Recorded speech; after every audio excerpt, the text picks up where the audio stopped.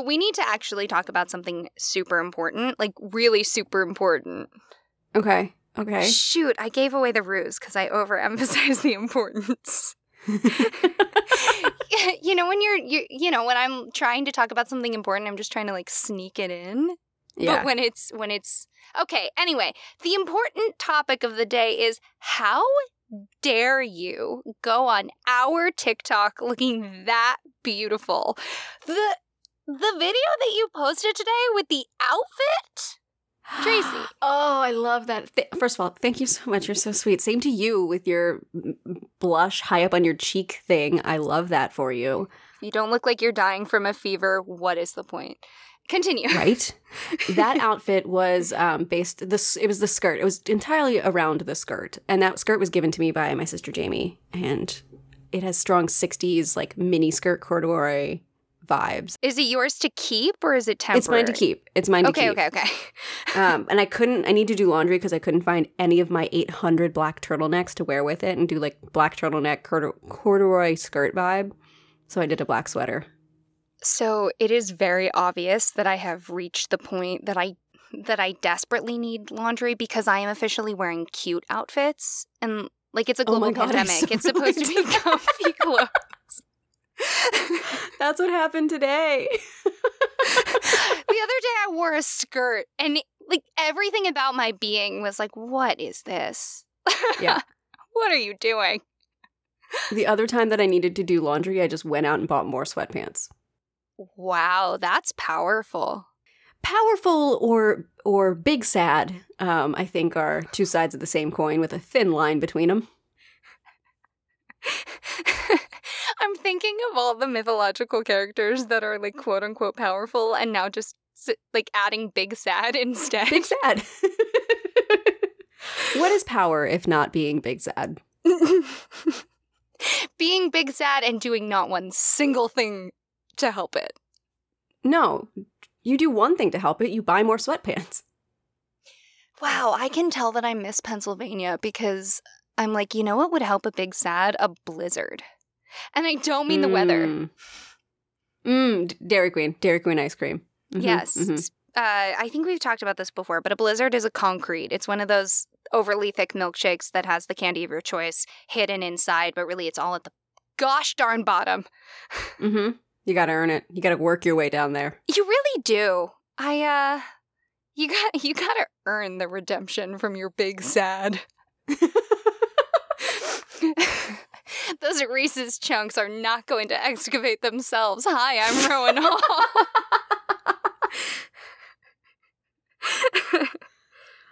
Okay, I have one thing to help you a little bit with the big sad, and it's not Reese's cups. It is a message from a listener that just made my day that I have to share with you, and I thought you could share some of your thoughts. Wait, with the okay, listeners. edit undo. I'm not Rowan Hall yet. Okay, go. I want to hear the good thing.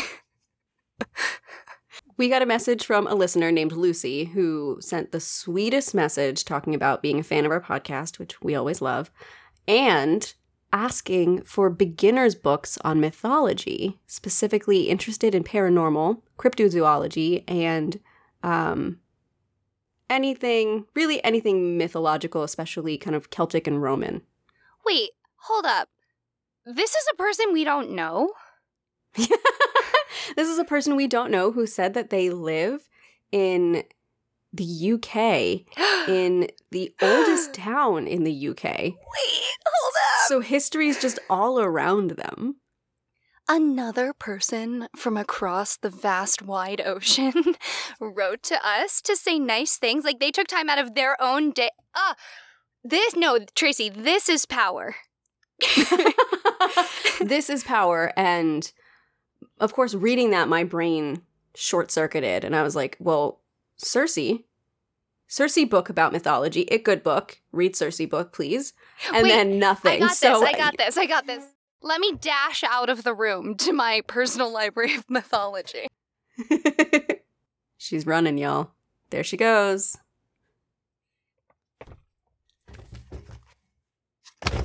Okay.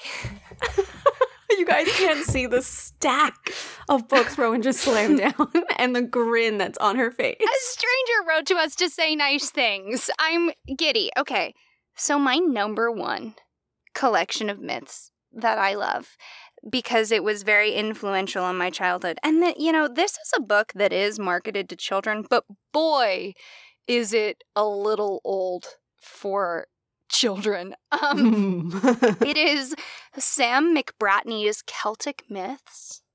All of these will be on our website under our book recommendations tab. If you want a book that's like a little dated, and by a little dated, I mean like pre-current feminism, but still so cool, that would be The Women's Encyclopedia of Myths and Secrets by Barbara G. Walker. And listen, if you can just take things with a grain of salt and be like, it is 2021 now, this is a great place to start with these things, because it is a ride. And this book, like, you could use it to hurt a specifically male person if they assaulted you. So that's always nice to have around. Always good to have. And God, I have so many. I'm gonna pick. If you want the most basically basic of like perfect intro books, we're gonna go with The Illustrated Book of Myths, Tales and Legends of the World, retold by Neil Phillip. It's a really great place to start if you're like, what myth do I want to look at more? Because it's gonna just give you like a spicy little nip. We love a good nip of a lot of different myths. And I'm gonna recommend this book because you said that you're living in England, and I read this book when I traveled to England, and it's one of my faves. It is Fairies. It's by Brian Froud and Alan Lee, and it's a little pricey now, because the illustrations have become very popular. But listen, if you want some spooky UK critters, that is chef's kiss. And then Tracy, who wrote the Forgotten Princesses? Because like, that's the move. Forgotten Princesses is a series that we have used many times on this podcast, and it is by Sophie Jordan. 10 out of 10 out of 10 out of 10 on that one. I feel like all those recommendations were like good little tastes. Some of them are kind of marketed to children. A lot of myth things are marketed to children, which is like weird to me. Not the least reason being that some of them are gory as heck. I think because a lot of people kind of associate mythology and fairy tales and folklore all as kind of the same thing. Right. So you sanitize it and hand it to children and it's a story. Yeah. There are a lot of really great books, though, fictions, retellings of myths that are coming out. I'm reading Song of Achilles right now, which is also by Madeline Miller, and it's amazing. But we have a whole recommendations page on our website. Lucy, write to us more. Thank you. Oh, also, I am now officially Rowan Hall. And I am officially Tracy Harrison. And this is the Willing and Fable podcast, the podcast that brings you original retellings and in-depth research on the history, mystery, and mythology that makes the entire world so fascinating. And if you, dear listener, would like to support us, you can subscribe, leave us a review, support us on Patreon, check out our merch at willingandfable.com, or you can just stand by the ocean and whisper our name onto the wind as the salty air gently kisses your cheek in a soft caress. Alternatively, you can just continue listening to our episodes, but no matter what you do, we're happy to have you. Wait, are we going to get one of those every time now? I love this. Oh, yeah, that's my new thing. Yeah, I want a little bit of Welcome to Night Vale vibes. It's my goal. Oh, I'm not super, super familiar with Night Vale, so I love that. It's a very good podcast.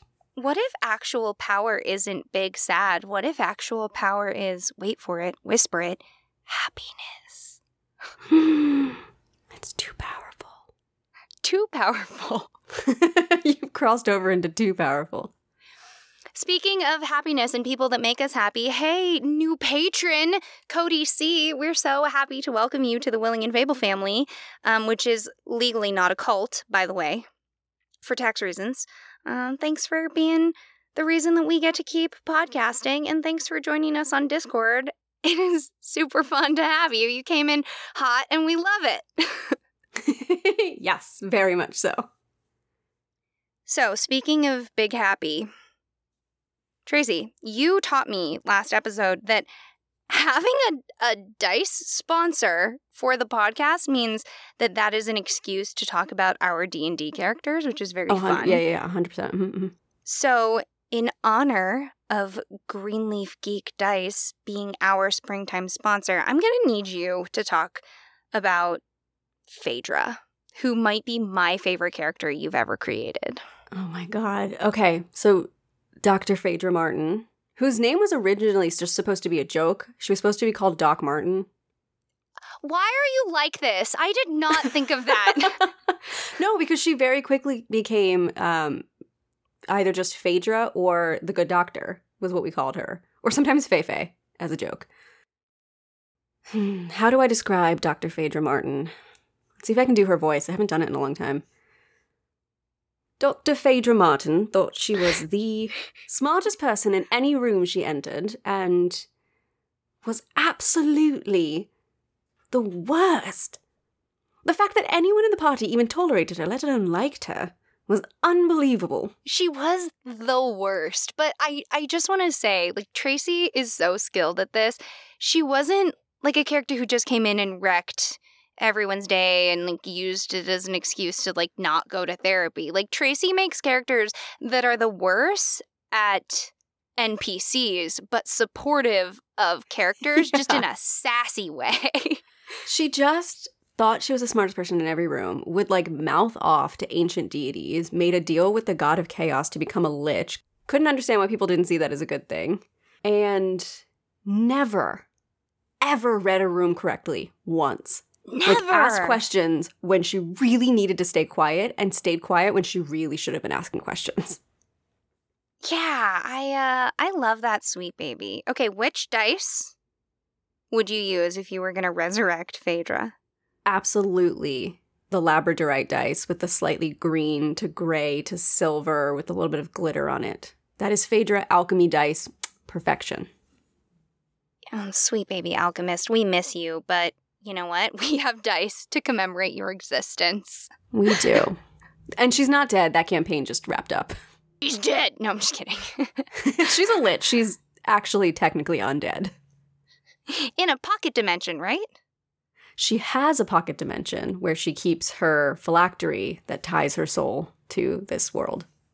Oh, you know what? I'm going to say this because that campaign is over and it is safe for me to say it because you are only on a computer screen far away from me. One of the days you couldn't make it to that campaign and we were playing, my character, Divinity, who I was playing kind of a Frankenstein's monster-esque character, I stole one of Phaedra's books. And Phaedra never found out. And to the whole party, I was like, snitches get stitches. Like, I'm a barbarian. Don't mess with me. So last week when I said that in our most recent campaign, your character totally won against my character, this is the example of that, everyone. Divinity was just brute force and literally sat on top of Phaedra one time when they were arguing and won the argument. So anyway, we're just geeking out about our characters because it is so fun to be a D&D player, and we are just over the gosh darn moon to be sponsored by Greenleaf Geek, who makes handmade custom dice, has the coolest curated dice collection. You guys know that my ride or die dice are my Medusa dice from Greenleaf Geek. Mm-hmm. If you want to go shopping for your own Dice Goblin Horde, visit greenleafgeek.com or head to Greenleaf Geek on Instagram and Twitter. And please do not forget to use the code FABLE, that's FABLE, for 10% off your order. Some restrictions apply. Please do it. We want Leah to know we're cool if you go shopping. We like when people think we're cool. Speaking of D&D, we have a very cool announcement. Kaylee Bray, the woman who I am always playing tabletop games with and who puts up with my myriad of D&D questions and who is absolutely one of the best storytellers we know, the Kaylee Bray is going to be on our podcast next week as a guest host. We're just so excited. She is going to be teaching us the story of Bluebeard, but she promised us that we will have some outrage, which is always exciting. And we're so spoiled that she is coming on our podcast and researching, and as enthusiastic as she is, we are just overjoyed to have her.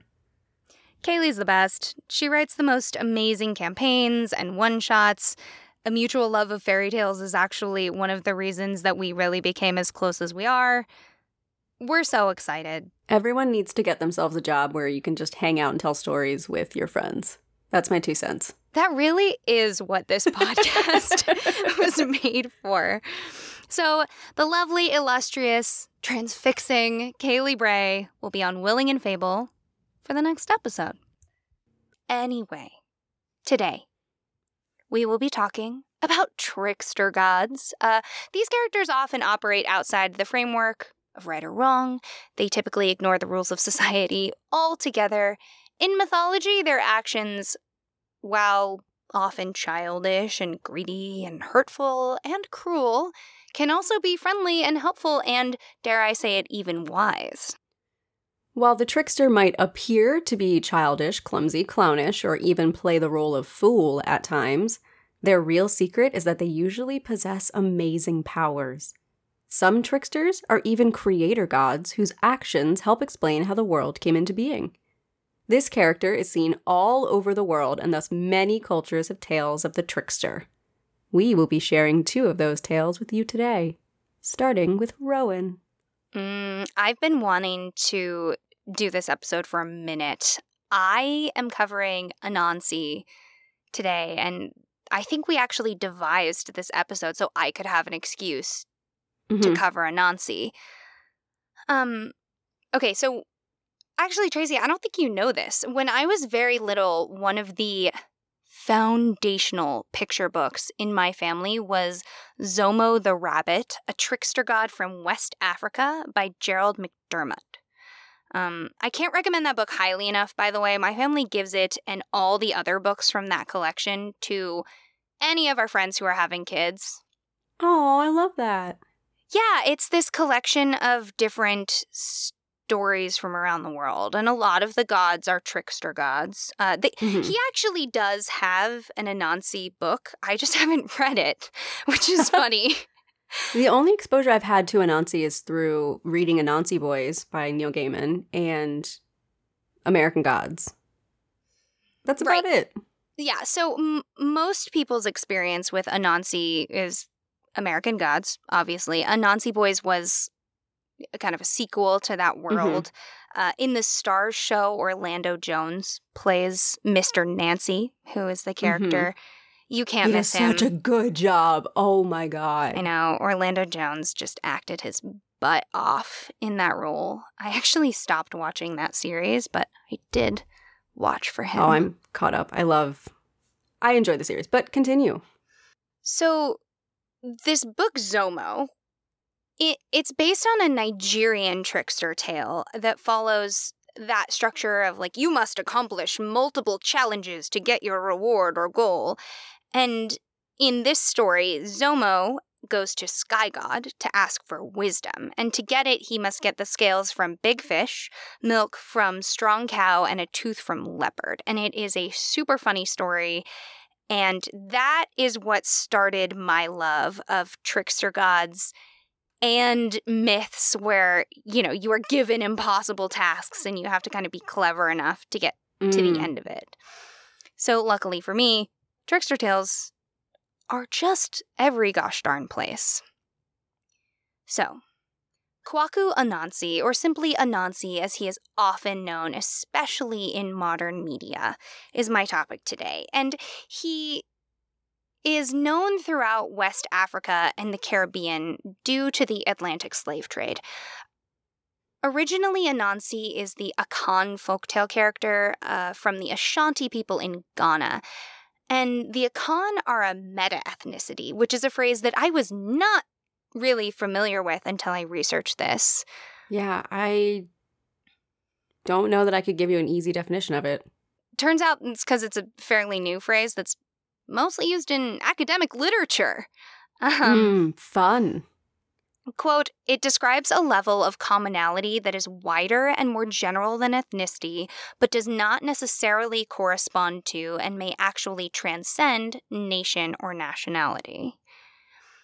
In this case, folks in present-day Ghana and Ivory Coast are often, though certainly not always, linked by the Akan language. Okay. The word Anansi translates to spider, and Anansesem is the phrase spider stories that describes the accumulation of the many tales of his adventures. Despite his very specific name, Anansi can change into many forms.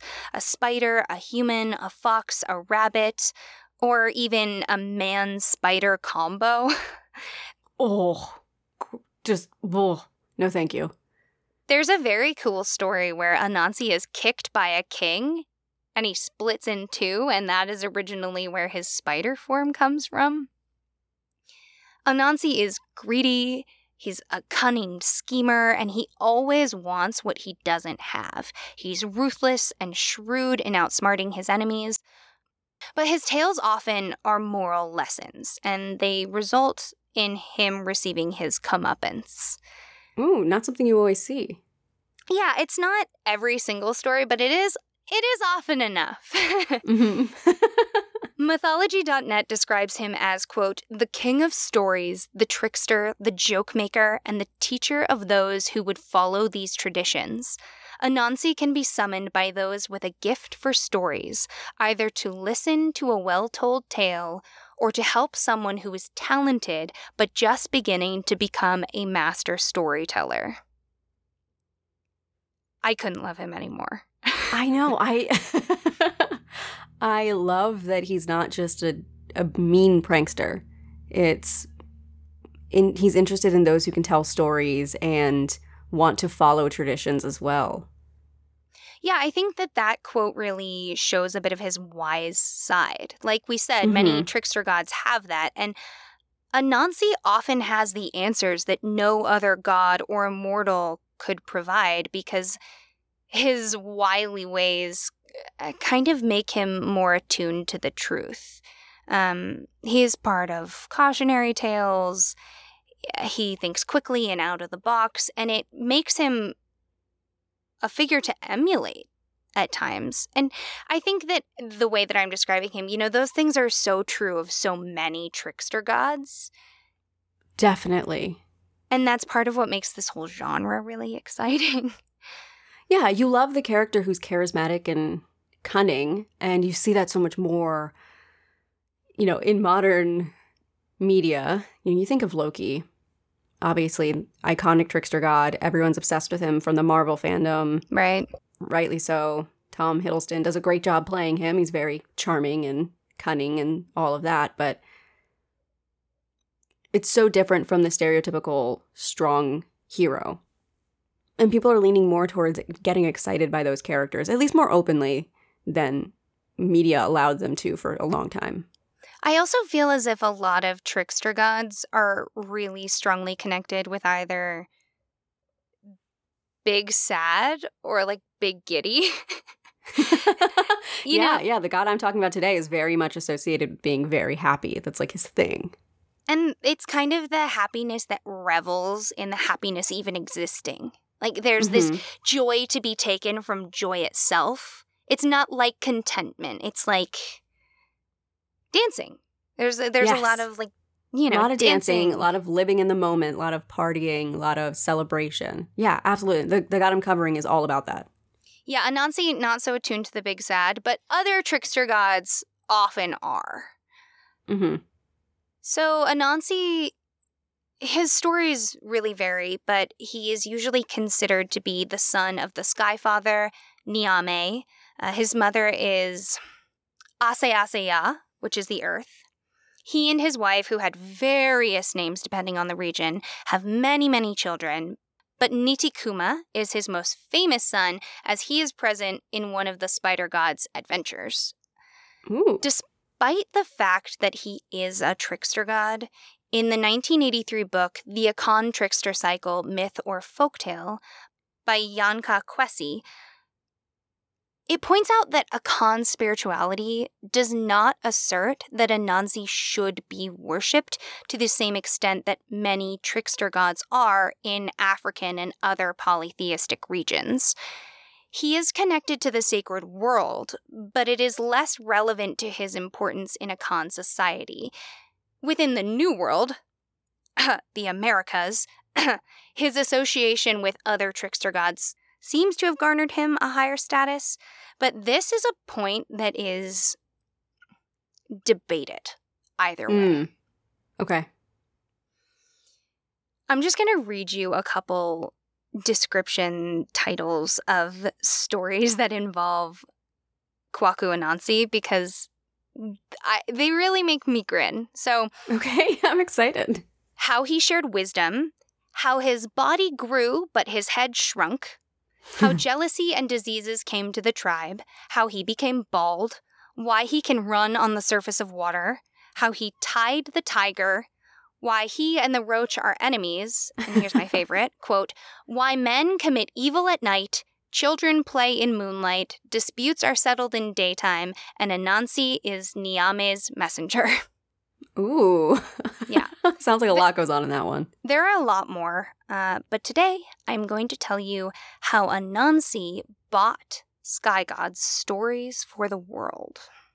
There are quite a few versions of this story, including a wide variety of challenges and solutions that he faces throughout this journey. I simply chose the version I'm about to tell because it was the one that I first heard as a kid. Okay. There are two particularly important sources for my knowledge of this tale. One is Rattray's Akan Ashanti Folktales, which is a book that many, many people have used as their first source for later adaptations of this tale.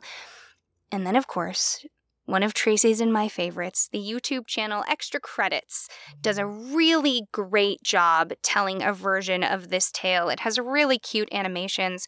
If you have kids, 10 out of 10 recommend showing them this video. Their mythology playlist is so good. I really like what they do with the stories because they make them family friendly without taking all the content out. Mm-hmm. Because sometimes you get the kid-friendly versions of stories and you hear them and you're like, wait, what actually happened? Oh, yeah. A lot of times with Greek mythology where it's like, and then the two lived happily ever after. And it's like, that's not even, no. And then Zeus turned into a swan and kissed Leda and everything was amazing. Oh, ouch. Yes. At the beginning of their video, Extra Credits gives a quote that it just rocked my boat. And it's that myths are not stories that are untrue. Rather, they are tales that don't fit neatly into the historical record, which serve as a foundation to a culture. Mm-hmm. We talk about this all the time, but those guys just said it so well. So well. Perfectly. All right, you ready? I am ready. In the beginning, the world was filled with stories. But all of the stories were owned by Niame, the sky god. The clever spider Anansi, who wanted to know many things and tell many tales, decided he would gain access to Niame's collection. So he spun a silken web up to the sky and asked, "Father, may I buy all the stories of the world?" Originally, Sky God said no. He liked to look upon his wealth of stories and felt no compulsion to share them. But then he reconsidered. Perhaps he knew that this moment was the beginning of a very interesting tale indeed. Niame said, "If you want my sky god stories, you must bring me the most dangerous beasts of the world. Onini the python, Osebo the leopard, the Umuboro hornets, and the fairy Moatia." Anansi laughed and offered to bring Niame the most dangerous beast, his own mother, as well. The brave spider climbed down his web, scheming all the while, and by the time he reached the earth, he had a plan. Grabbing his wife, the pair stood outside the bush where Onini lived, and they pretended to argue about the length of the massive python. The pair spoke as loudly as they could manage until the snake slithered out from his home, hissing about the racket. To stop the snake from striking, Anansi showed the python a fallen palm trunk and said they were fighting about whether or not Onini could possibly be as long as the tree. The python was proud and asserted that he was a great and powerful snake, so of course he was as long as the palm.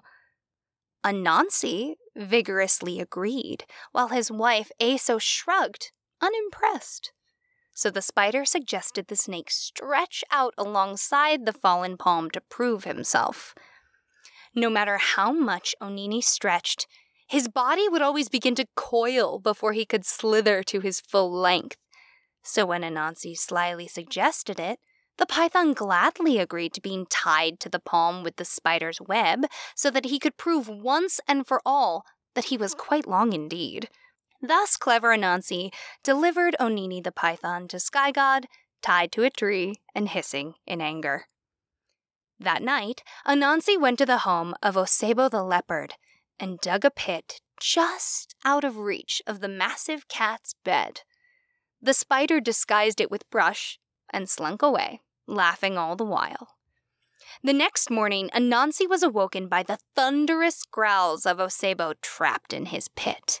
The leopard was so mad that his angry calls carried far and wide, so Anansi went up to the hole and said, "My friend, Osebo, have you been drinking again? How did you end up in this hole?" The leopard was ashamed to be brought so low. But when he offered, Osebo accepted the small spider's help. Anansi lowered his web to the cat, who began to use it to crawl out of the trap. But the web was sticky, and every time he struggled up, the silken thread wrapped around him more and more. Anansi was particularly proud to deliver Osebo the leopard from the pit and present him, twined in spider silk, to the laughing sky god. Next, Anansi had to come up with a way to trick the Umaboro hornets before they could wise up and sting him. Anansi got a gourd and stopper from his wife for this plan. Then, on his way to their nest, he cut a banana leaf from a tree and filled it with water. First, he soaked himself through. Then, he took the remaining water and splashed it high, dousing the hornet's nest and sending them rushing out in anger. Anansi raised his hands before they could sting. "My friends, it has been raining, as you can see, because I, too, am soaked with water. I believe it will rain again soon, and harder even than before." The hornets relaxed their fearsome stingers and drifted closer to the smiling spider. "I brought this nice, warm gourd so that you may all fly in and stay dry while it rains. Perhaps we may repair your nest once the storm passes." The hornets did not see clouds in the sky above, but they knew Anansi the spider had 8 eyes, and they themselves had only 5.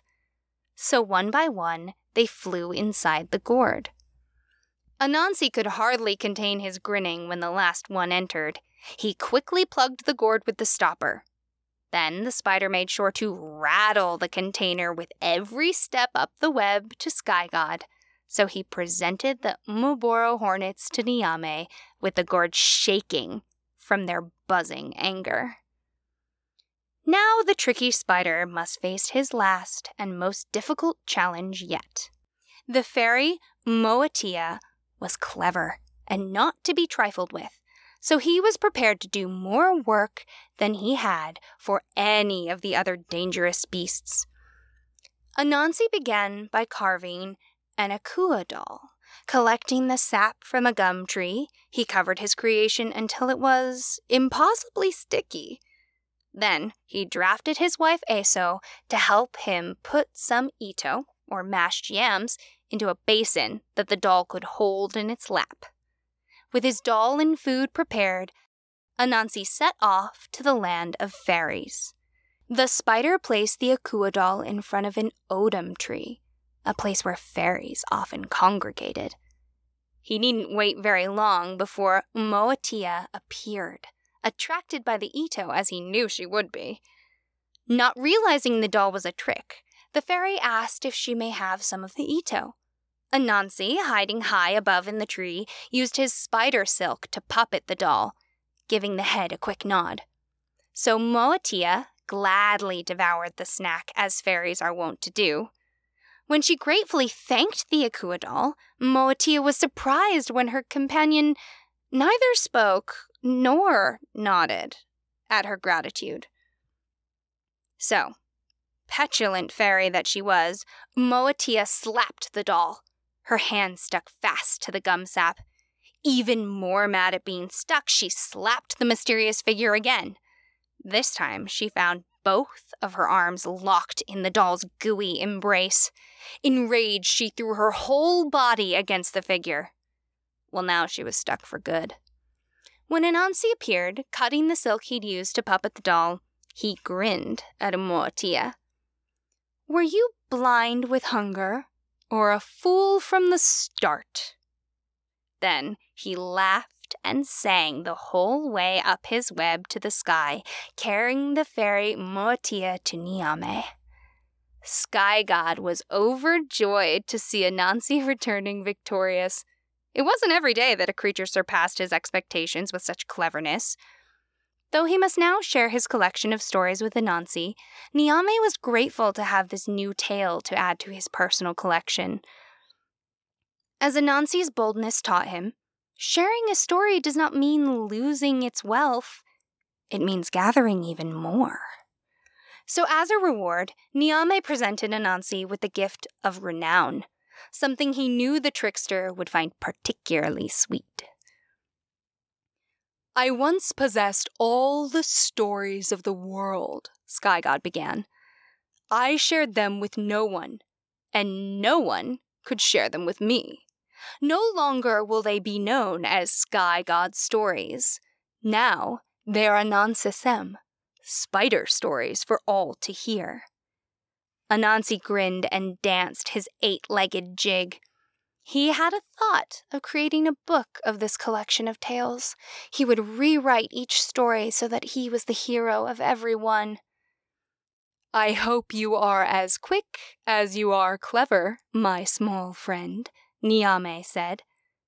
The spider looked up at Sky God confused. "If you do not want the next tale to be that of the death of Anansi at the hands of Onini the python, Osebo the leopard, the Umaboro hornets, and the fairy Moatia, you'd better run fast."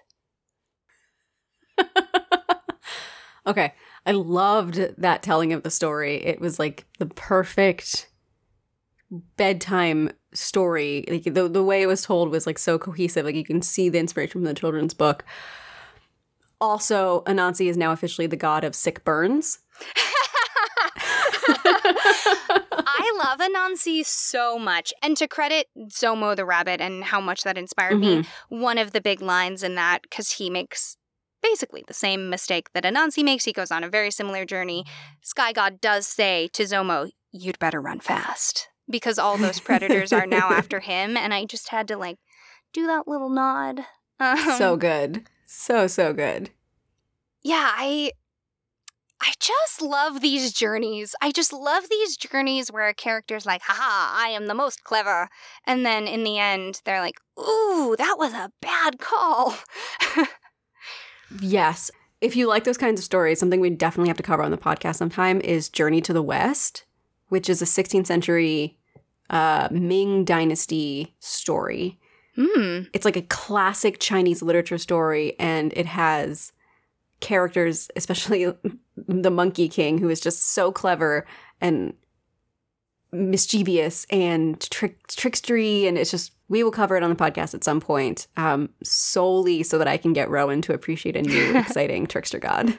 Researching this story really also made me want to do a dive into American tall tales, the Paul Bunyan genre of stories, because they have that feeling to them. The I'm gonna weave you a tale, and all the while kind of silly things are happening. They're very moralistic. Yeah. So let's go back to the history of Anansi and his inextricable link to the Atlantic slave trade, because that history is a very large part of Anansi's survival through oral tradition. Because Jamaica had the largest concentration of enslaved Ashanti in the Americas, Jamaican versions of his stories are some of the most well-preserved. And I wouldn't stake my life on this, but I think the version that I told would have been set in Jamaica based on the sources that I used and kind of the landscape that was described. Anansi was part of a large oral tradition that existed before the Gold Coast became a prominent locale within the machine of enslaving African peoples. Slavers ensured the continuation of the specifically oral tradition by keeping enslaved people from accessing writing and education, and in some case, other people who spoke their language.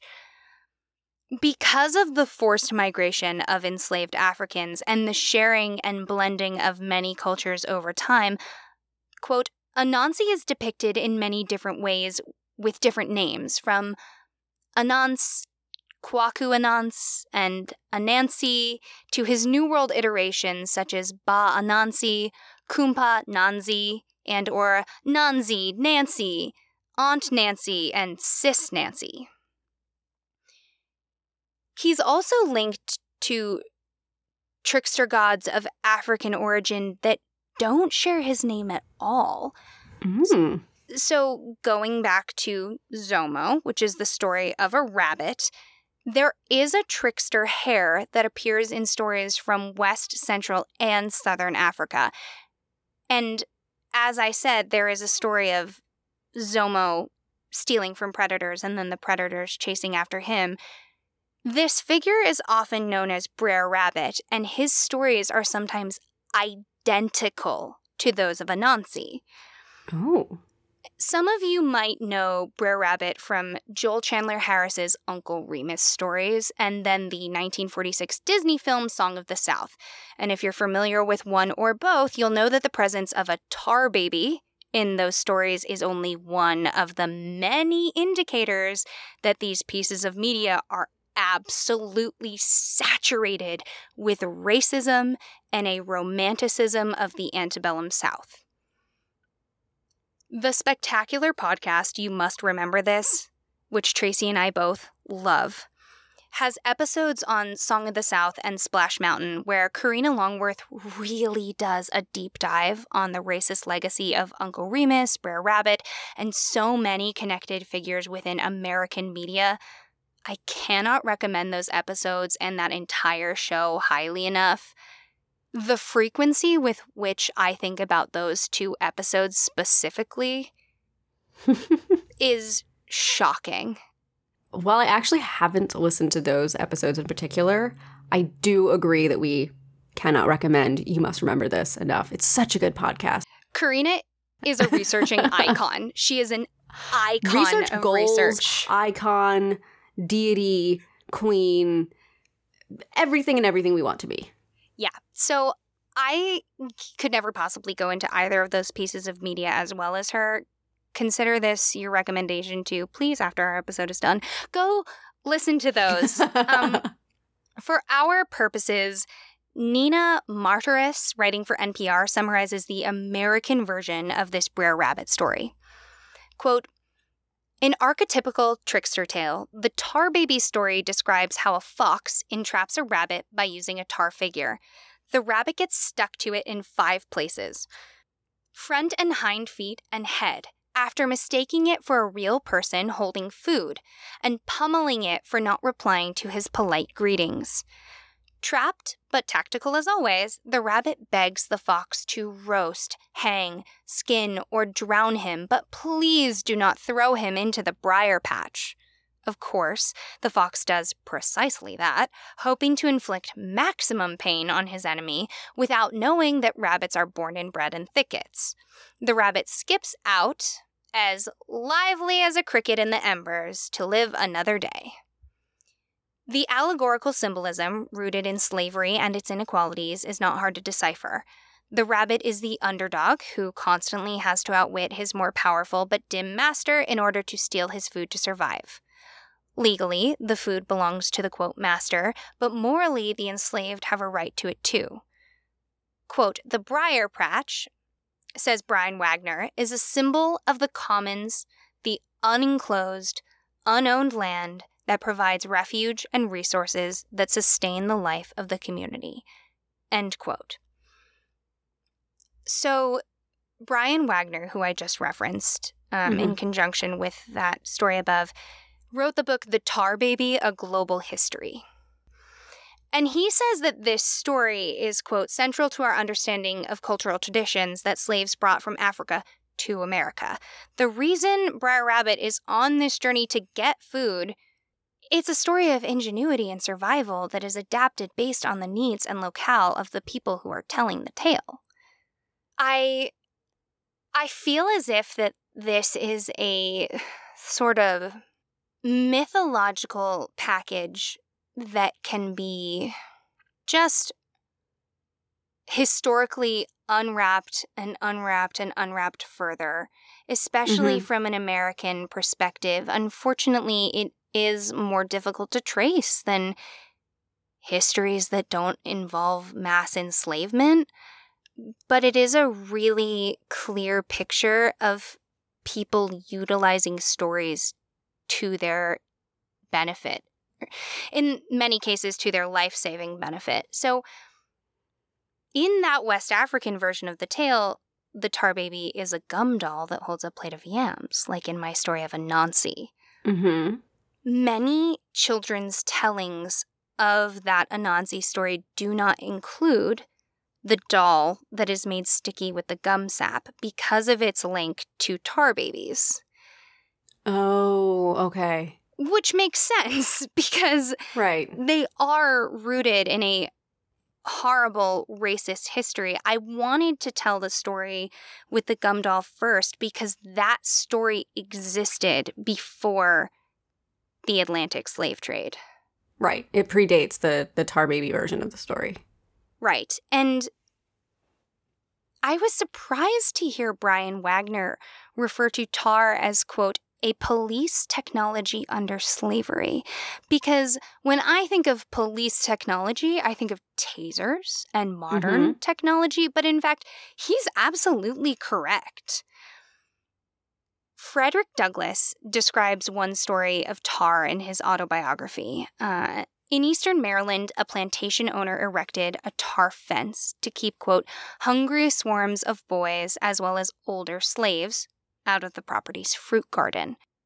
Douglass points out that chronic hunger made it so hardly any enslaved person, quote, had the virtue or vice to resist it. The problem was the fence would leave sticky black gunk on the people who climbed it, and they would be brutally whipped for stealing food when anyone saw the sticky evidence that was left on them. Douglass said, the slaves became as fearful of tar as of the lash. They seemed to realize the impossibility of touching tar without being defiled.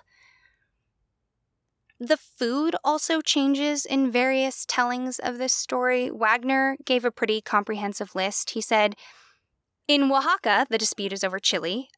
In a story from what is now Tanzania, concerns a ripened field of dura, or sorghum. A version common across West Africa concerns maize, yams, and beans. But often the resource in question is not location-specific. Water, for example, is probably the most common resource in dispute. End quote. I want to recognize again that not all trickster tales from the African continent are the same. That would be absurd. And it probably seems odd for me to constantly connect this story of a trickster spider with a rabbit, but Brer Rabbit and these trickster rabbit iterations and Anansi are linked for a reason. We're not just getting the common diffusion and blending of stories across continents in the world, which is just people migrating and sharing their tales with one another. We absolutely have to acknowledge that the transatlantic slave trade forced this means of cultural blending.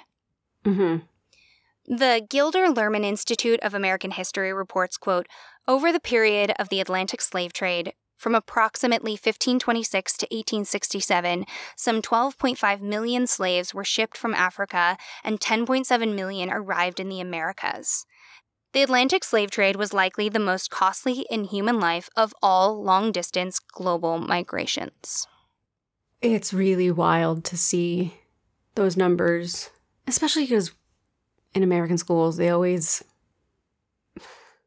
like to frame it as like, here's the date that the slave trade started, and here's the date when it ended, and then there was slavery for a little while, and then it was all over, and racism's been fixed. And so you don't see numbers like that as often and as clearly as I think we should. No, absolutely not. And I hope that the version of American history that we were taught, which was just the Industrial Revolution over and over again, like the Triangle Shirtwaist Factory constantly. I hope that that is remedied. And the story of Anansi makes me so incredibly grateful, because when people are forced together into life or death situations for hundreds of years, no matter how hard slavers try, the cultures of those people they enslave don't disappear. And we're very lucky to have stories of Anansi and Brer Rabbit and other trickster gods from those forcibly blended cultures, because generations of storytellers who lived all over the globe utilized those tales for fun and for education, but also for preservation. And that's really the only reason that I'm able to tell them at all.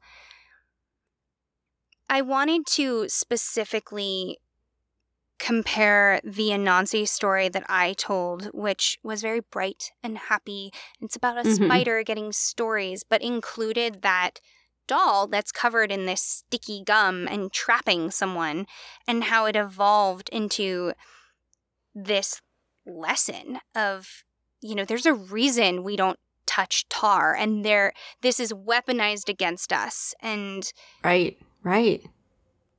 And I think that is just the tip of a much larger iceberg there. There's so much to unpack, especially in Uncle Remus stories.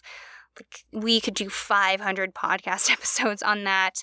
But in the way that I am excited about Anansi, I have to remind myself that I only get to be excited about Anansi because people made the commitment to keep those stories alive. That's part of what we love about doing this podcast, and what we try to also help continue doing is we try to tell the stories as best we can in cultural context and appreciate the stories that aren't, you know, exclusively Zeus or the stories you've heard a million times. Every time, just Zeus, boo. Yeah, screw that guy. Yeah, I think that's the reason why Anansi's story about getting the stories from Sky God is such a cool one. It really, like, it makes me giggle, that tale, because he's very much a trickster god of story, and just the idea of a spider spinning a web to crawl up into the sky to win stories is just, it's so cool. Yeah, it's so cool. I'm so glad you shared that story today, and I'm so glad we finally got you the chance to talk about it. I've been waiting. I don't know why. Like, why? Why do we do these things? So many lately. This has kind of been a run of stories that you and I have really wanted to cover. Yes, it's very funny that we've done that to ourselves. But it's been good, and the story that I'm going to cover today, I really didn't know much about at all. I don't know a gosh darn thing about yours except for the imagery that's always associated with this god. That's kind of all I knew. And what I learned, which surprised me, is even though this deity is often described as a trickster god, it's kind of like the least of his things. What? Yeah. Okay. Carved on the face of a rock in Rio Blanco County, Colorado, is the image of a hunched back man playing the flute. This image was carved sometime between 850 and 1100 AD and represents the god Kokopelli. But this ancient image isn't the only place where you can see Kokopelli represented in America. In fact, his image is so popular that even today you can see a giant statue of him outside an Arizona Starbucks. In recent years, a non-phallic version of Kokopelli has been adopted as a broader symbol of the southwestern United States as a whole. I'm sorry. We need to double back. There's a version of him with a huge phallus? That is the original version of him. That is the main version of him. That is the true version of him.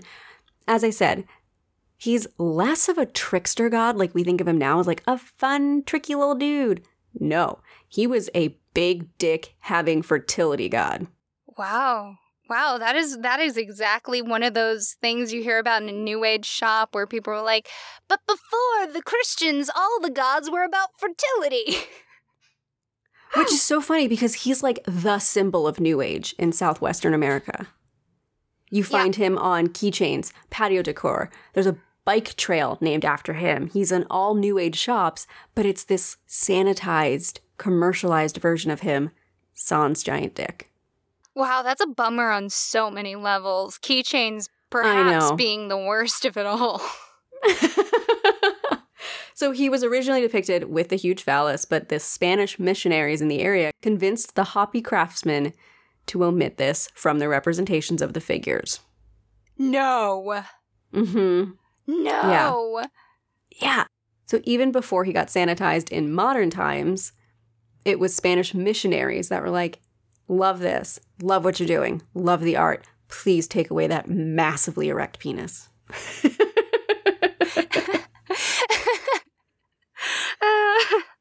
Kokopelli was one of several Kachina dolls sold to tourists, and as with most Kachina dolls, the Hoppy Kokopelli was often represented by a human dancer. These dancers apparently had great fun with missionaries and tourists by making obscene and sexual gestures that the foreigners did not understand. You'll love to see it.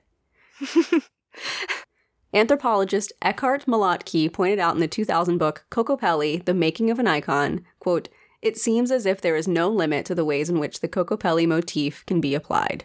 End quote. This is just really embodying like the big dick energy. No, like the white girl Starbucks New Age version of so many gods. Because there's literally a giant statue of him outside of a Starbucks. Are you joking? Oh, yeah. The largest Kokopelli statue is now outside of a Starbucks in Arizona. Okay. Mm-hmm. I mean, Mm-hmm. I want to be cool with this in so many ways. One, because I'm a white girl and I enjoy a Starbucks occasionally.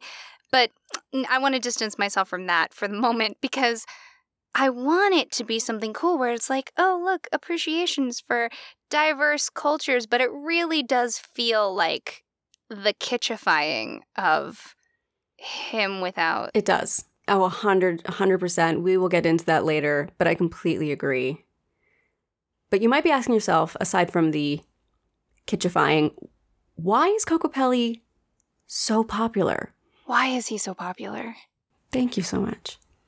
Who is this flute-playing god? Who is this flute-playing god? Great question. Really, just amazing. So, some say... Is the flute a stand-in for a penis? No, it's in addition to. You can't have both. Oh, he can, and he do.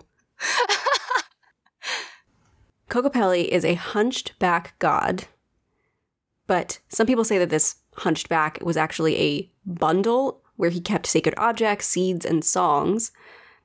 As anthropologist Dennis Slifer has pointed out, Kokopelli didn't spring from a single story, but instead is likely the result of a complex merging of various myths, deities, and personalities, and traits that evolved over a period of at least 1,000 years. So, kind of like Anansi, he's a mishmash of many cultures, many thousands of years, many stories. Hermanubis, baby. Hermanubis, baby! So... Kokopelli was especially of great importance to the ancient Anasazi, also known as the Ancient Ones. The Anasazi occupied the valleys and plains of the Four Corners region of North America, where Utah, Colorado, Arizona, and New Mexico meet at the corners. They were known for building elaborate pueblos high in the cliffs and etching unique images into the cliff faces and canyons in the area, though the Hopi story is likely where we get Kokopelli's name from. The name Kokopelli is a Hopi word, roughly meaning wooden-backed, and many depictions of Kokopelli show him with a distinct hunch to his back. His other names are Kokopelau, Kokopele, Ololowishkia, Neopukwai, and he even has the nickname Casanova of the Cliff Dwellers. Ooh! This is a lover, not a fighter. I never knew that the hunchback was part of him. I always just assumed he was bending over because he was playing the flute with so much vigor. Yes, modern images, that is 100% like what he looks like. He's just a dude hunched over, playing the flute, like jamming out. But original cave paintings, it's much more of a distinct hump. He's still curved over playing the flute, but there's a hump. And many believe that that representation comes from Aztec traders known as Pochteca. These were long-distance traveling merchants of the Aztec Empire who famously carried their goods in sacks across their backs. Pochteca or other traders may have even used flutes to announce themselves as friendly when they approached settlements. However, despite the similarities, the origin of this is still in doubt since the first known images of Kokopelli actually predate the major era of trade and the Pochteca by several hundred years. I have to say, flutes are a genius way to say, hey, I'm friendly. They sound friendly. Right? They sound friendly. They're happy. It's such a smart way to be like, yo, I'm coming, but also I've got cool stuff. Yeah, please don't kill me. Please don't kill me. I'm a friendly guy. I've got seeds and sacred objects. Okay, here are the new rules. If you're a good guy, like trademark good guy, meaning you actually have to be a good guy, you have to announce yourself with a flute. Or not at all. Interesting. I like it. I'm sold. I'm just going to see a bunch of men walking around with those tiny band cases of flutes. Oh, yeah. Well, flutes, not piccolos. Piccolos are a step too far. Recorders. Oh, we accept old school, like elementary school recorders. Hot cross buns all day, every day. Certified good guy. That's how you know. Red flags, green flags, those are old news. It's recorders all day, every day, baby. Twinkle, twinkle, little star. Okay, all right. Back to Kokopelli. So around the same time that he starts appearing in art and petroglyphs, it appears that other male figures, also bearing flutes and phalluses, began to show up in rock art made by the ancestral Puebloan cultures across today's American Southwest. But it's not only men depicted in these petroglyphs. According to an article by Alexa Gotthard for Artsy, quote, all of these desperate figures represent fertility in an overarching sense. According to most Native American tales, Kokopelli traveled from village to village, conjuring rain and a fruitful harvest with the sound of his flute. His breath powered his instrument, but it also symbolized the wind, which was considered an essential pathway for life, across from which rain, maize, and human life were derived. Kokopelli himself is sometimes depicted with a consort, a woman called Kokopelli Mimi by the Hopi. Sometimes Kokopelli Mimi is also described as Kokopelli's wife, and it is said that Kokopelli can be seen on the full and waning moon, much like the man or rabbit on the moon. So far, honestly, you've given me no tricks and all, like, really happy, delightful information. It's pretty delightful the whole time. I'll spoil a little bit.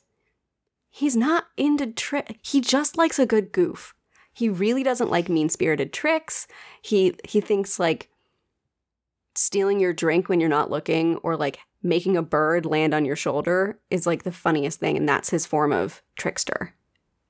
Certified good guy. Kokopelli is a certified good guy. I love Kokopelli, and we need to incorporate more of his, like, good guy, big dick energy into his modern representations. Maybe being a certified good guy is the real power. Mm-hmm. I think it is. Anansi, god of sick burns, and Kokopelli, god of the good guy. God of the good guy. So this god of the good guy presides over reproduction, including that of game animals, and is often depicted with animal companions such as rams and deer. Other common creatures associated with him are snakes, lizards, and even insects. In fact, you're going to hate this, another origin theory of the god is that he's an anthropomorphic insect. The name Kokopelli may be a combination of Koko, another Hopi and Zuni deity, and Peli, the Hopi and Zuni word for the desert robber fly, an insect with a prominent proboscis and rounded back, which is also noted for its zealous sexual proclivities. Sex bug. I wonder why there are so many bugs in trickster god stories. I think because, I don't know. I was waiting for you to have some deep insight. I was like, oh, bugs, like they get away, they're sneaky, they're in and out. But I'm like, and then I was going to say, oh, well, you don't see any cute animals. But then there's foxes. So it's like, and rabbits. So I don't know. Can we quickly talk about the fact, I just dropped this low-key in my story, but I do need to talk about it. Did you know hornets have 5 eyes? No, and I hate it, and I don't want to think about it. Oh, okay. Continue with your insect stories then. Well, we're going to talk about a different, more recent etymology for the name Kokopelli, which literally means Kachina hump.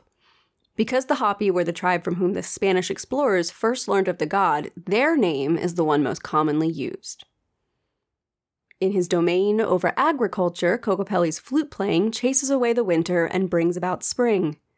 Many tribes, such as the Zuni, also associate Kokopelli with the rains, and he frequently appears with Payatamu, another flutist, in depictions of maize-grinding ceremonies. Some tribes say he carries seeds and babies on his back and delivers the seeds and the children to women at the harvest each year. Your face is so shocked. It's not shocked. I'm just excited. He's like a good dad. He's the good dad, god of a good time. That's what he's all about. That makes me so excited and so bummed that Spanish missionaries were like, sorry. No dick for you, my bud. Yeah, that's like his big thing. It's also like, we're saying it lightly, but it is sad, like full stop, that missionaries, people of other religions are coming around and be like, please edit your God for our comfort. More specifically, Please edit your God because we are uncomfortable with human anatomy that is normal. Absolutely. It's definitely a squeamish thing from a prudish sort of sense as opposed to just being comfortable with human bodies and human body representation. I heard a story the other day, and I guess I'm going to need maybe you or someone to verify this for me, but I heard that during World War II, Americans airdropped extra large condoms on Russia to convince Russians that American men had larger dicks and make them feel inferior. I have heard that as well. I believe it. We did some weird stuff during the wars. I don't know if it's true. I hope that it is. But it does make me think of this. Like, Spanish missionaries were like, no, there will be none of that big dick energy. Thank you, no. And we got rid of it. Got rid of it. Just gone. Absolutely gone. And it's fundamental to his story because according to Ellen Lloyd for Ancient Pages, one of the most perplexing parts of Kokopelli's visits to the villages each year was what happened after they all danced and sang all night. It is said that as soon as Kokopelli left the village in the morning, the crops started to grow and many women were suddenly pregnant. It is said that when Kokopelli plays his flute, it would cause the snow to melt, the grass to grow, and birds to sing. Thus he was known as the god of fertility, agriculture, and a trickster god who hearkened the coming of spring. Referencing the Artsy article again, the author states that, quote, Kokopelli's fertility powers extended beyond agriculture too. The figure's humpback not only represented sacks of seeds, but a way for him to carry the songs he used to attract women. His flute, in particular, symbolized the power to woo. Across many Native American tribes, such instruments were used to create signals and serenades that conjured love magic, according to Slifer, the anthropologist. In some Kokopelli depictions, the god's powerful libido was emphasized, in blunter terms, through the addition of a visible, turgid penis. I tried really, really hard to find a different word for that, but it's a direct quote, so... The fact that we didn't put the Saint of 5,000 Women and Kokopelli in an episode together so that we could really kind of contrast them and like the ideas of masculinity is a real bummer for me, because there's just so many things going on. Like, there's a lot about the male gaze to unpack here, if we're being frank. Mm-hmm. Oh, yes. Oh, yes. Absolutely. The male ideal of malehood. But also, it's so nice and wholesome that I gotta believe that there were a lot of female storytellers that were responsible for continuing his history and making sure his lore was known, because this man is coming around carrying children playing sweet music. Yes. Yes. In some versions of the story, the maidens of the town like are afraid of Kokopelli, and then in other versions, they eagerly await his arrival.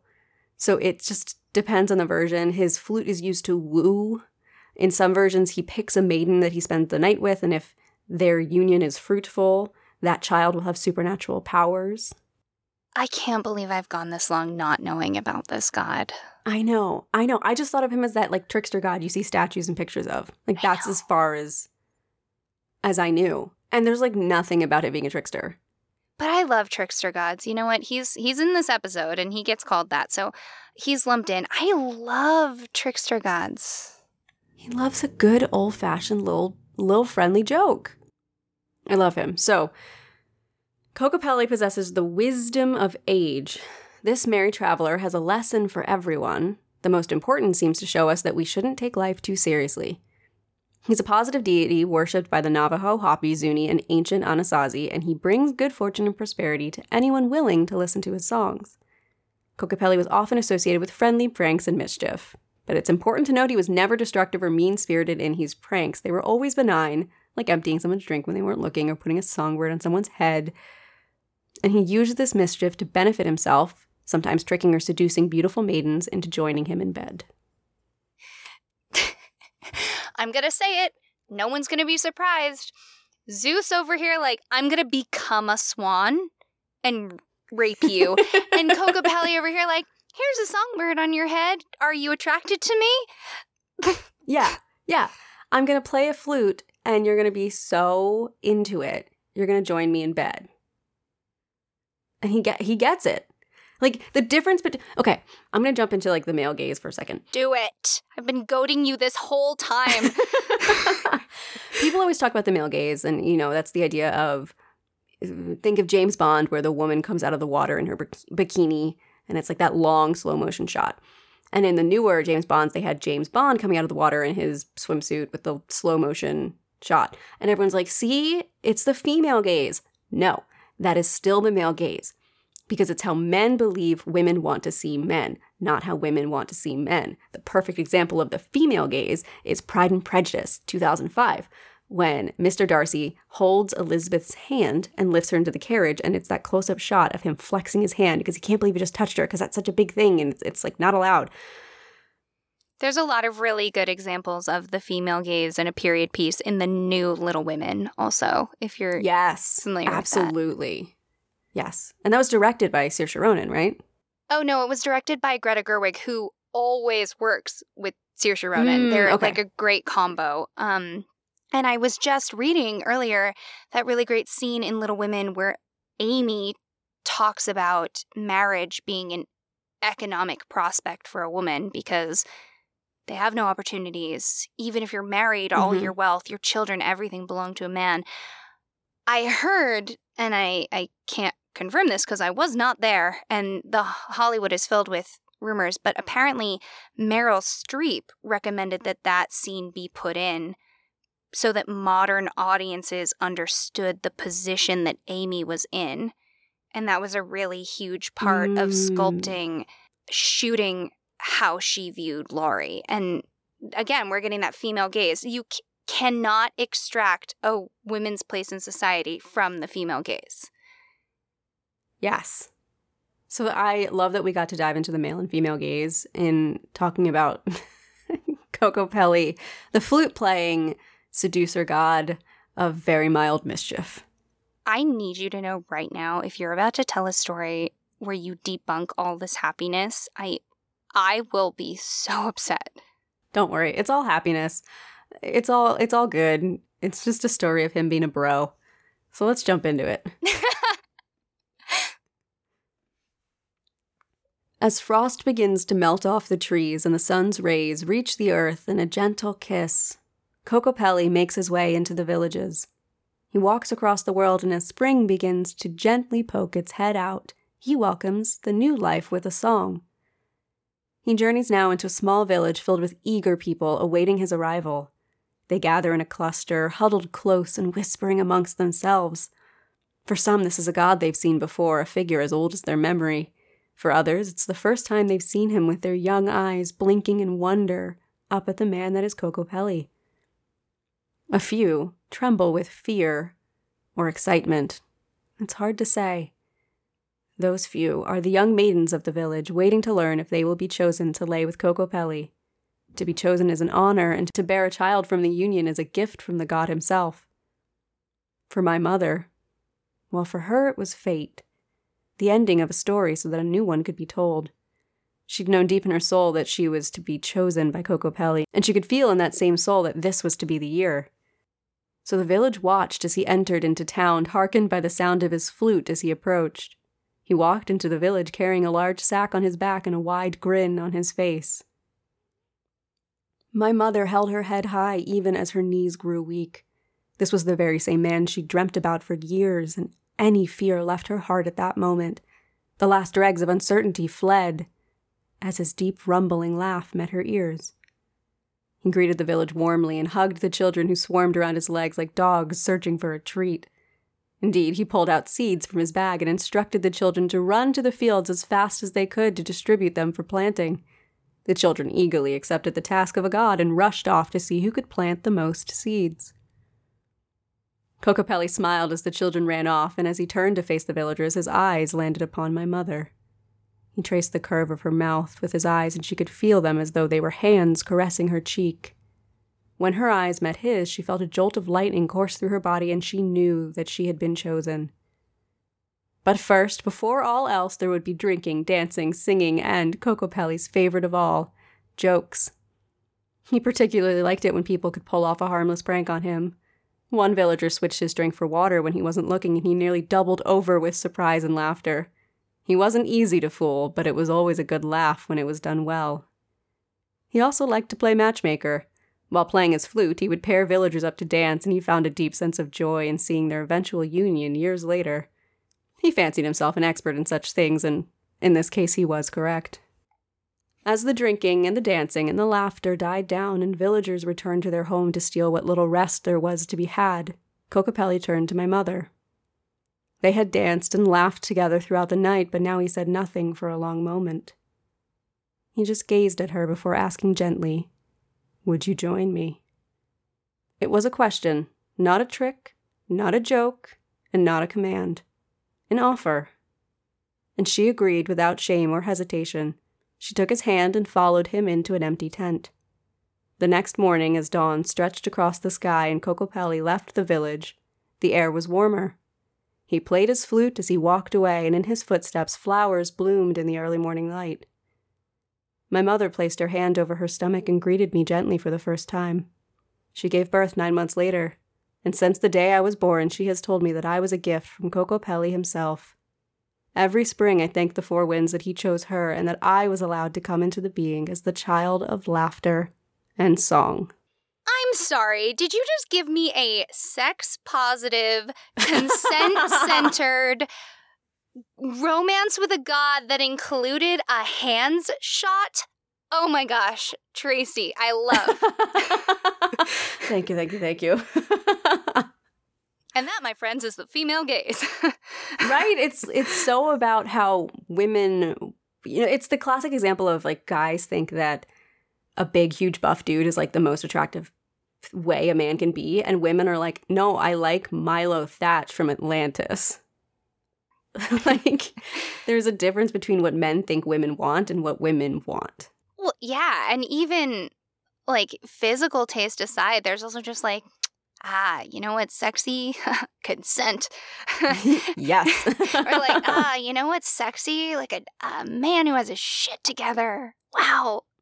Mm-hmm. Just like a good person, like seeing you as a equal person. Like, that's pretty cool, you know? Nesting is a big one. Also, like, like feather, like humans that are attracted to other humans running around, like feathering their nest. Like, I put all these snacks here that you'll like, and like I made this nice cozy place for you. It's Tracy, chef's kiss. Everyone, podcast listeners, Tracy whispered in my ear, not unlike a little bird before we started. She was like, "Is this story my best?" And I was like, "Oh, okay, I'm sure it'll be great." And I loved that. That made my heart warm. That was a balm for my soul. A blizzard with Heath, as it were. Your favorite kind of icy treat. So the version that I told you is a famous, it's a spin on a famous version of the story where Kokopelli comes to a village, spreads the seeds for planting, sings a song, then chooses a maiden to lay with. Like I said earlier, in some versions, he actually carries the babies on his back. Others say that his manhood is a sign of his virility as a fertility god. And as I said before, any maiden who sleeps with him and has a child, the child has supernatural powers. So that's pretty dope, is all I have to say. That's my scientific explanation. You want a maiden? Bring your supernatural powers, baby. All right, so now it's time to talk about Kokopelli in modern media and culture.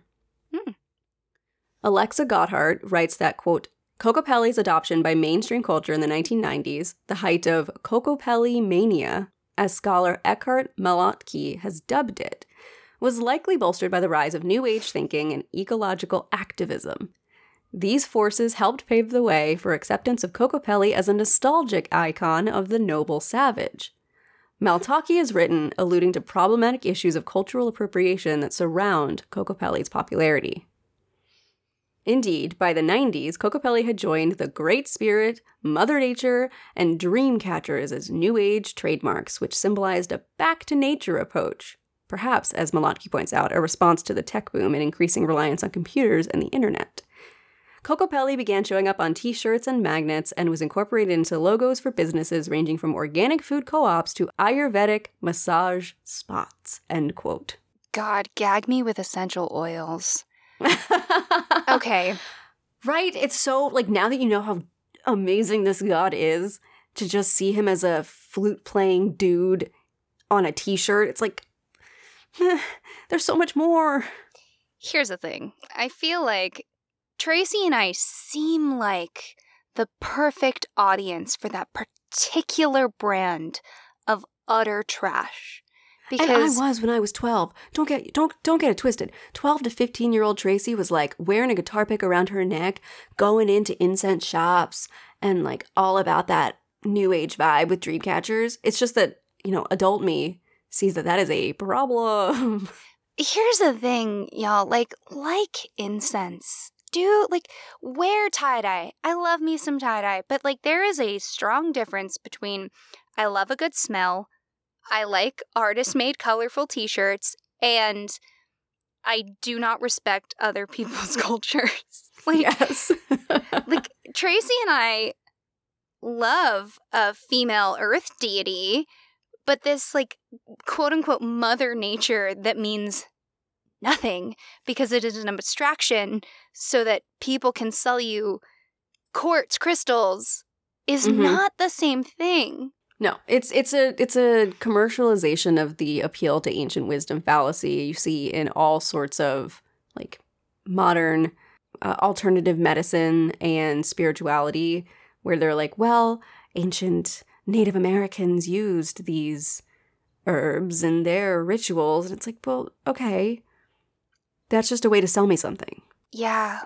So you can see that very much so in the contemporary depictions of Kokopelli, which show him not with the hunched back, with a sack full of seeds and songs, but like you said, bent over, jamming out on his flutes. And the lines that originally came out of his heads, which could have been antennae from the anthropomorphic bug representation or feathers, now resemble a mohawk or even dreadlocks. The image of Kokopelli became wildly commercialized and can be found on everything from skateboards to tattoos to thongs. Which actually, that last one does kind of fit with his vibe, if I'm not gonna lie. Yeah, I do think that he would see the way he's drawn and be like, I don't look like that. Like, right. Excuse me. Yeah, and it's not inherently bad. And it even makes sense given the fact that his silhouetted drawings, the ancient Kokopelli petroglyphs, are very simplistic. So it's easy to recognize this image and what it represents. And anthropologist Dennis Slifer writes that to make the image safe for mass consumption, it has been emasculated and sanitized. And to me, therein lies the problem. One of his most identifying characteristics, used to represent him as a fertility god, has been stripped away, leaving us with a happy figure dancing to his flute instead of a powerful fertility and trickster god. So Rowan, below, I have two pictures. One is of that giant statue of Kokopelli, famously outside of a Starbucks in Arizona, and the other one is an original, thousands of years old petroglyph cave drawing. The big tell. It's always the big tell. Tracy and I spend quite a lot of time thinking about this and trying to be very aware of this. You have to follow the lead of the culture that these stories come from. Like, if it's your story, you get to make the call on how it's commercialized. Those are the rules. Especially when we're talking about closed religions. And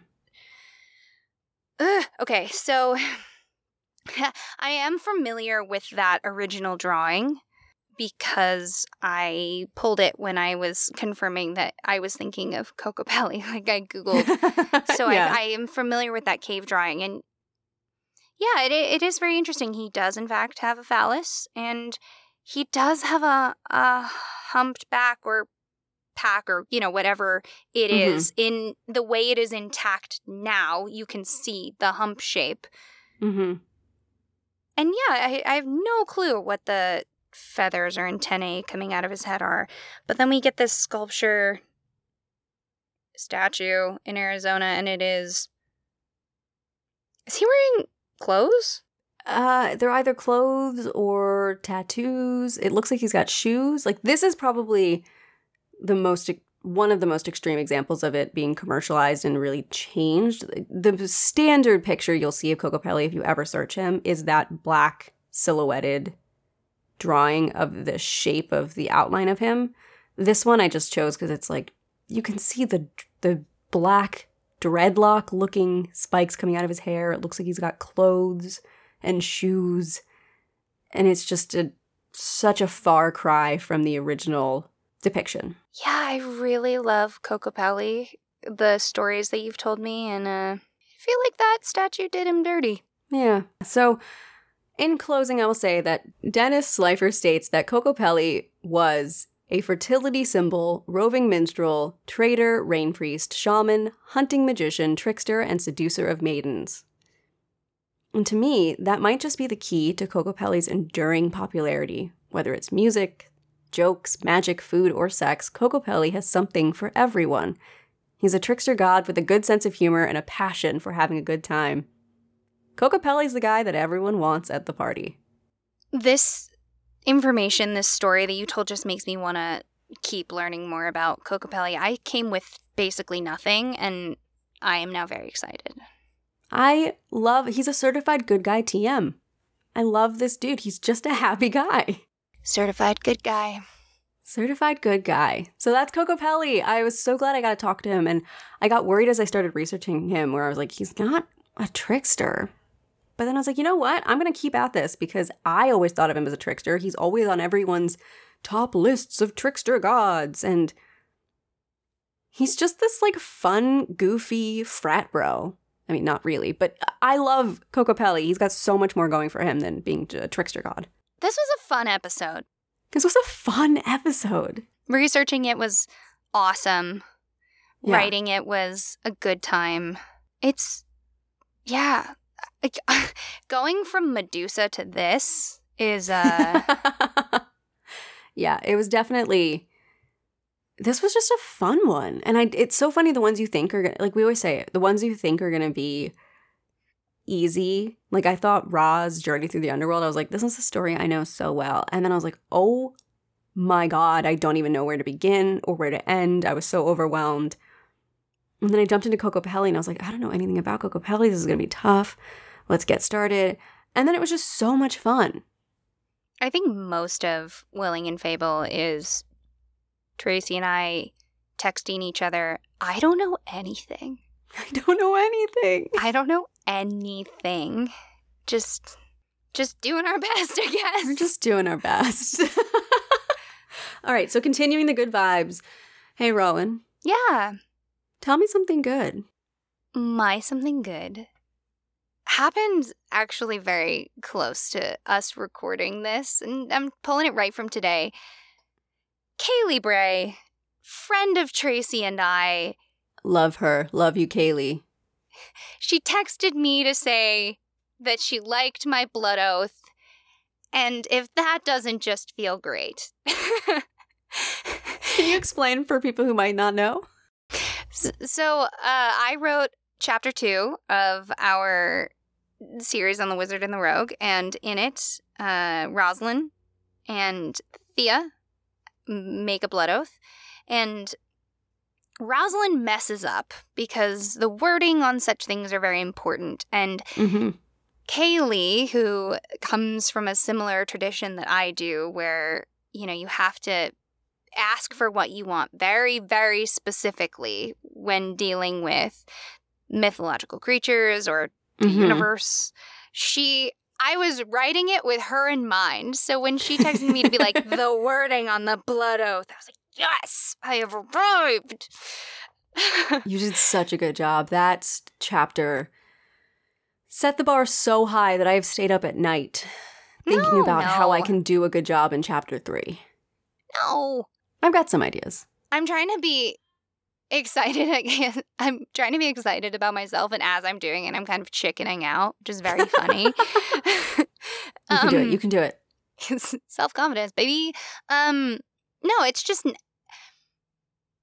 you and I are experiencing this increasingly often, but having grown up with parents who are both artists, I have been familiar with it my whole life. But when you make art and someone takes the time to give you a very specific compliment on the work that you did, it's not just, oh, you're so talented, like you were divinely gifted an ability. When people make specific comments that show you that they thought about it or they engaged with your work the way that you kind of were always hoping for, then it just feels so good. It is somewhat of a reminder that A, content and art don't exist in a vacuum. Right. And B, there is this kind of rule that to have art and content, it has to be widely agreed upon that it is good for it to continue to thrive. And despite that, those like one little messages, like Lucy messaging us on Instagram and like Kaylee texting with like a specific thought, those are like, little snuggle. I just want to snuggle those things. Yeah, absolutely. It really, I mean, and I can say it all day, every day, but it's different when it comes from someone else. But like really, truly that chapter, I wanted to sit down and keep reading and keep listening to. Like, I mean, editing it was amazing. Just, you're so good. And it's so inspiring that I get to work with you. Oh, thank you. My lovely mother called and she said, I really like the sound effects Tracy did so well. Can I have more? And I was like, oh, Mom. You have no idea. The only reason these episodes exist is because Tracy edits them into submission. Yeah, with sound effects, you get what you get and you don't get upset. That's the sound effects. Yep. It's only for you. It's for all of you that I listen to a database of squelching and thwacking. So, because Tracy and I live on opposite coasts, we have a 3-hour time difference, and I tend to work very late and don't exist in the morning. So the idea is that for like 5 hours of the day, I text her messages at night that she won't receive until she wakes up. And then for 5 hours of the morning, she texts me messages that I won't receive. So when she edits those episodes, I just receive so many cryptic little messages about sounds. It is just so silly and charming. I have hundreds of sounds saved to my computer now of like crack, thwack, thwack with reverb, crunch, boot crunch, squelch. How do you name them? Like that. Yeah, but how do you know which thwack is the thwack of choice? Rowan, I don't know that I do, is the answer. Yeah, I don't know that I do, because I've got body hit the floor, chain clank small, chain echo, dagger metallic sound, fire go whoosh. It's really called fire go whoosh? That's what I called it, yeah. You know which sound effects are related to things you and I will be bringing back because of the names. Like, knife metallic sound tells you that there will be more knives.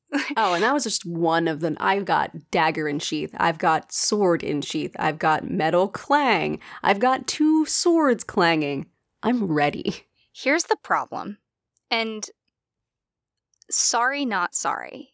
But because we've now learned about certified good guy Kokopelli with his flute, there's gonna have to be a certified good guy with a flute. And that means you might have to find flute sounds. I'm up for the challenge.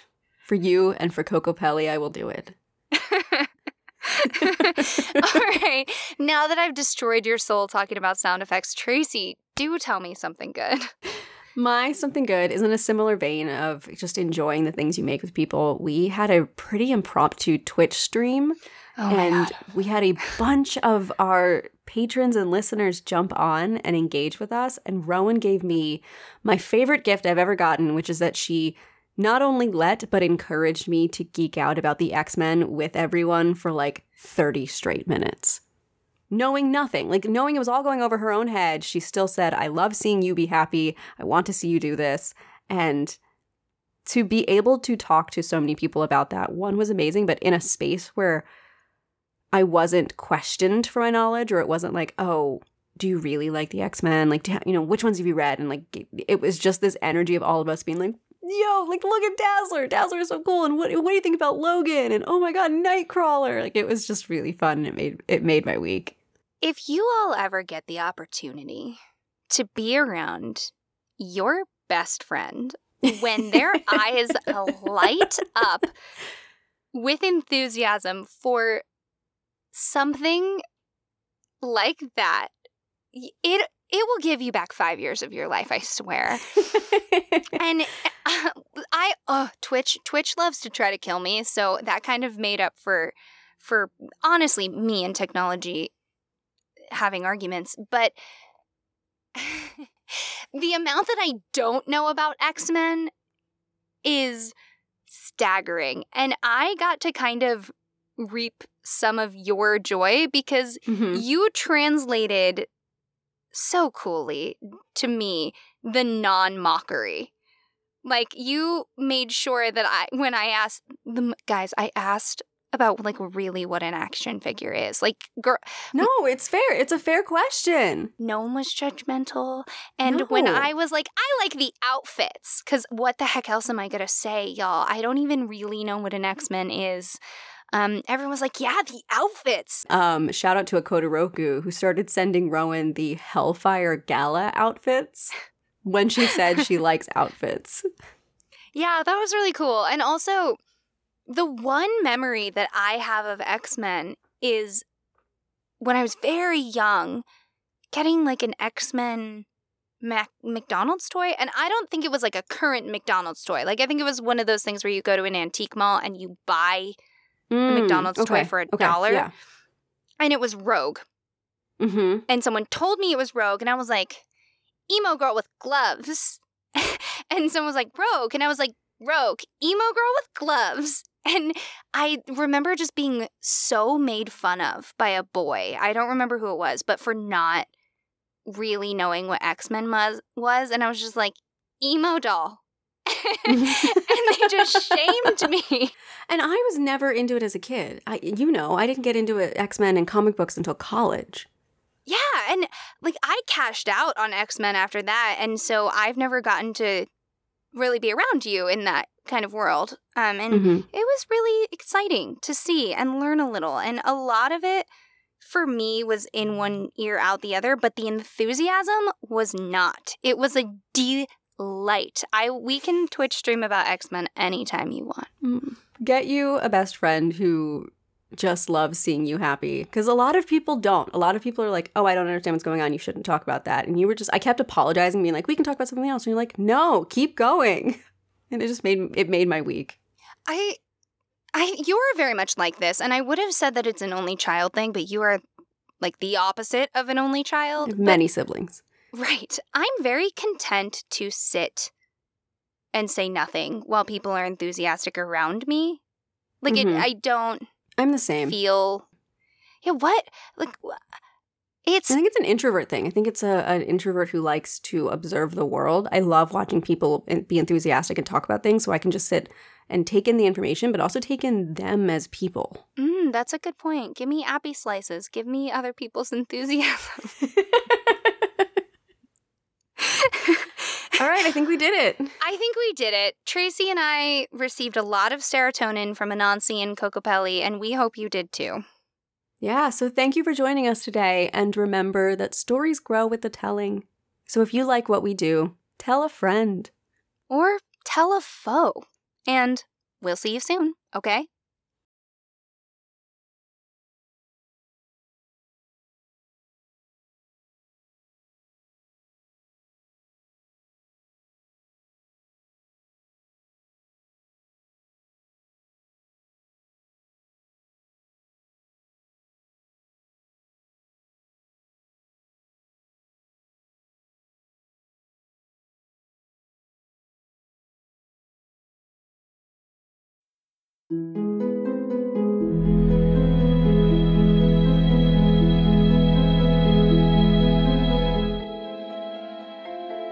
Thank you so much for joining us for the Willing and Fable podcast. This episode was written and produced by Tracy Harrison and Rowan Hall. That's me. Our music was written and performed by Taylor Ash, and our logo is by Jamie Harrison. If you ever want to watch or read what we're reading, head over to willingandfable.com for our show notes, or find us at Willing and Fable on Instagram, Twitter, and Facebook to join the discussion. We hope you'll rate, review, and subscribe to our podcast using your favorite listening source. And check out Willing and Fable on Patreon, where we have more than a few surprises for you, including custom artwork, stories, and access to our secret Discord channel. And of course, join us next time for another round of ancient myths, local legends, and stories with staying power.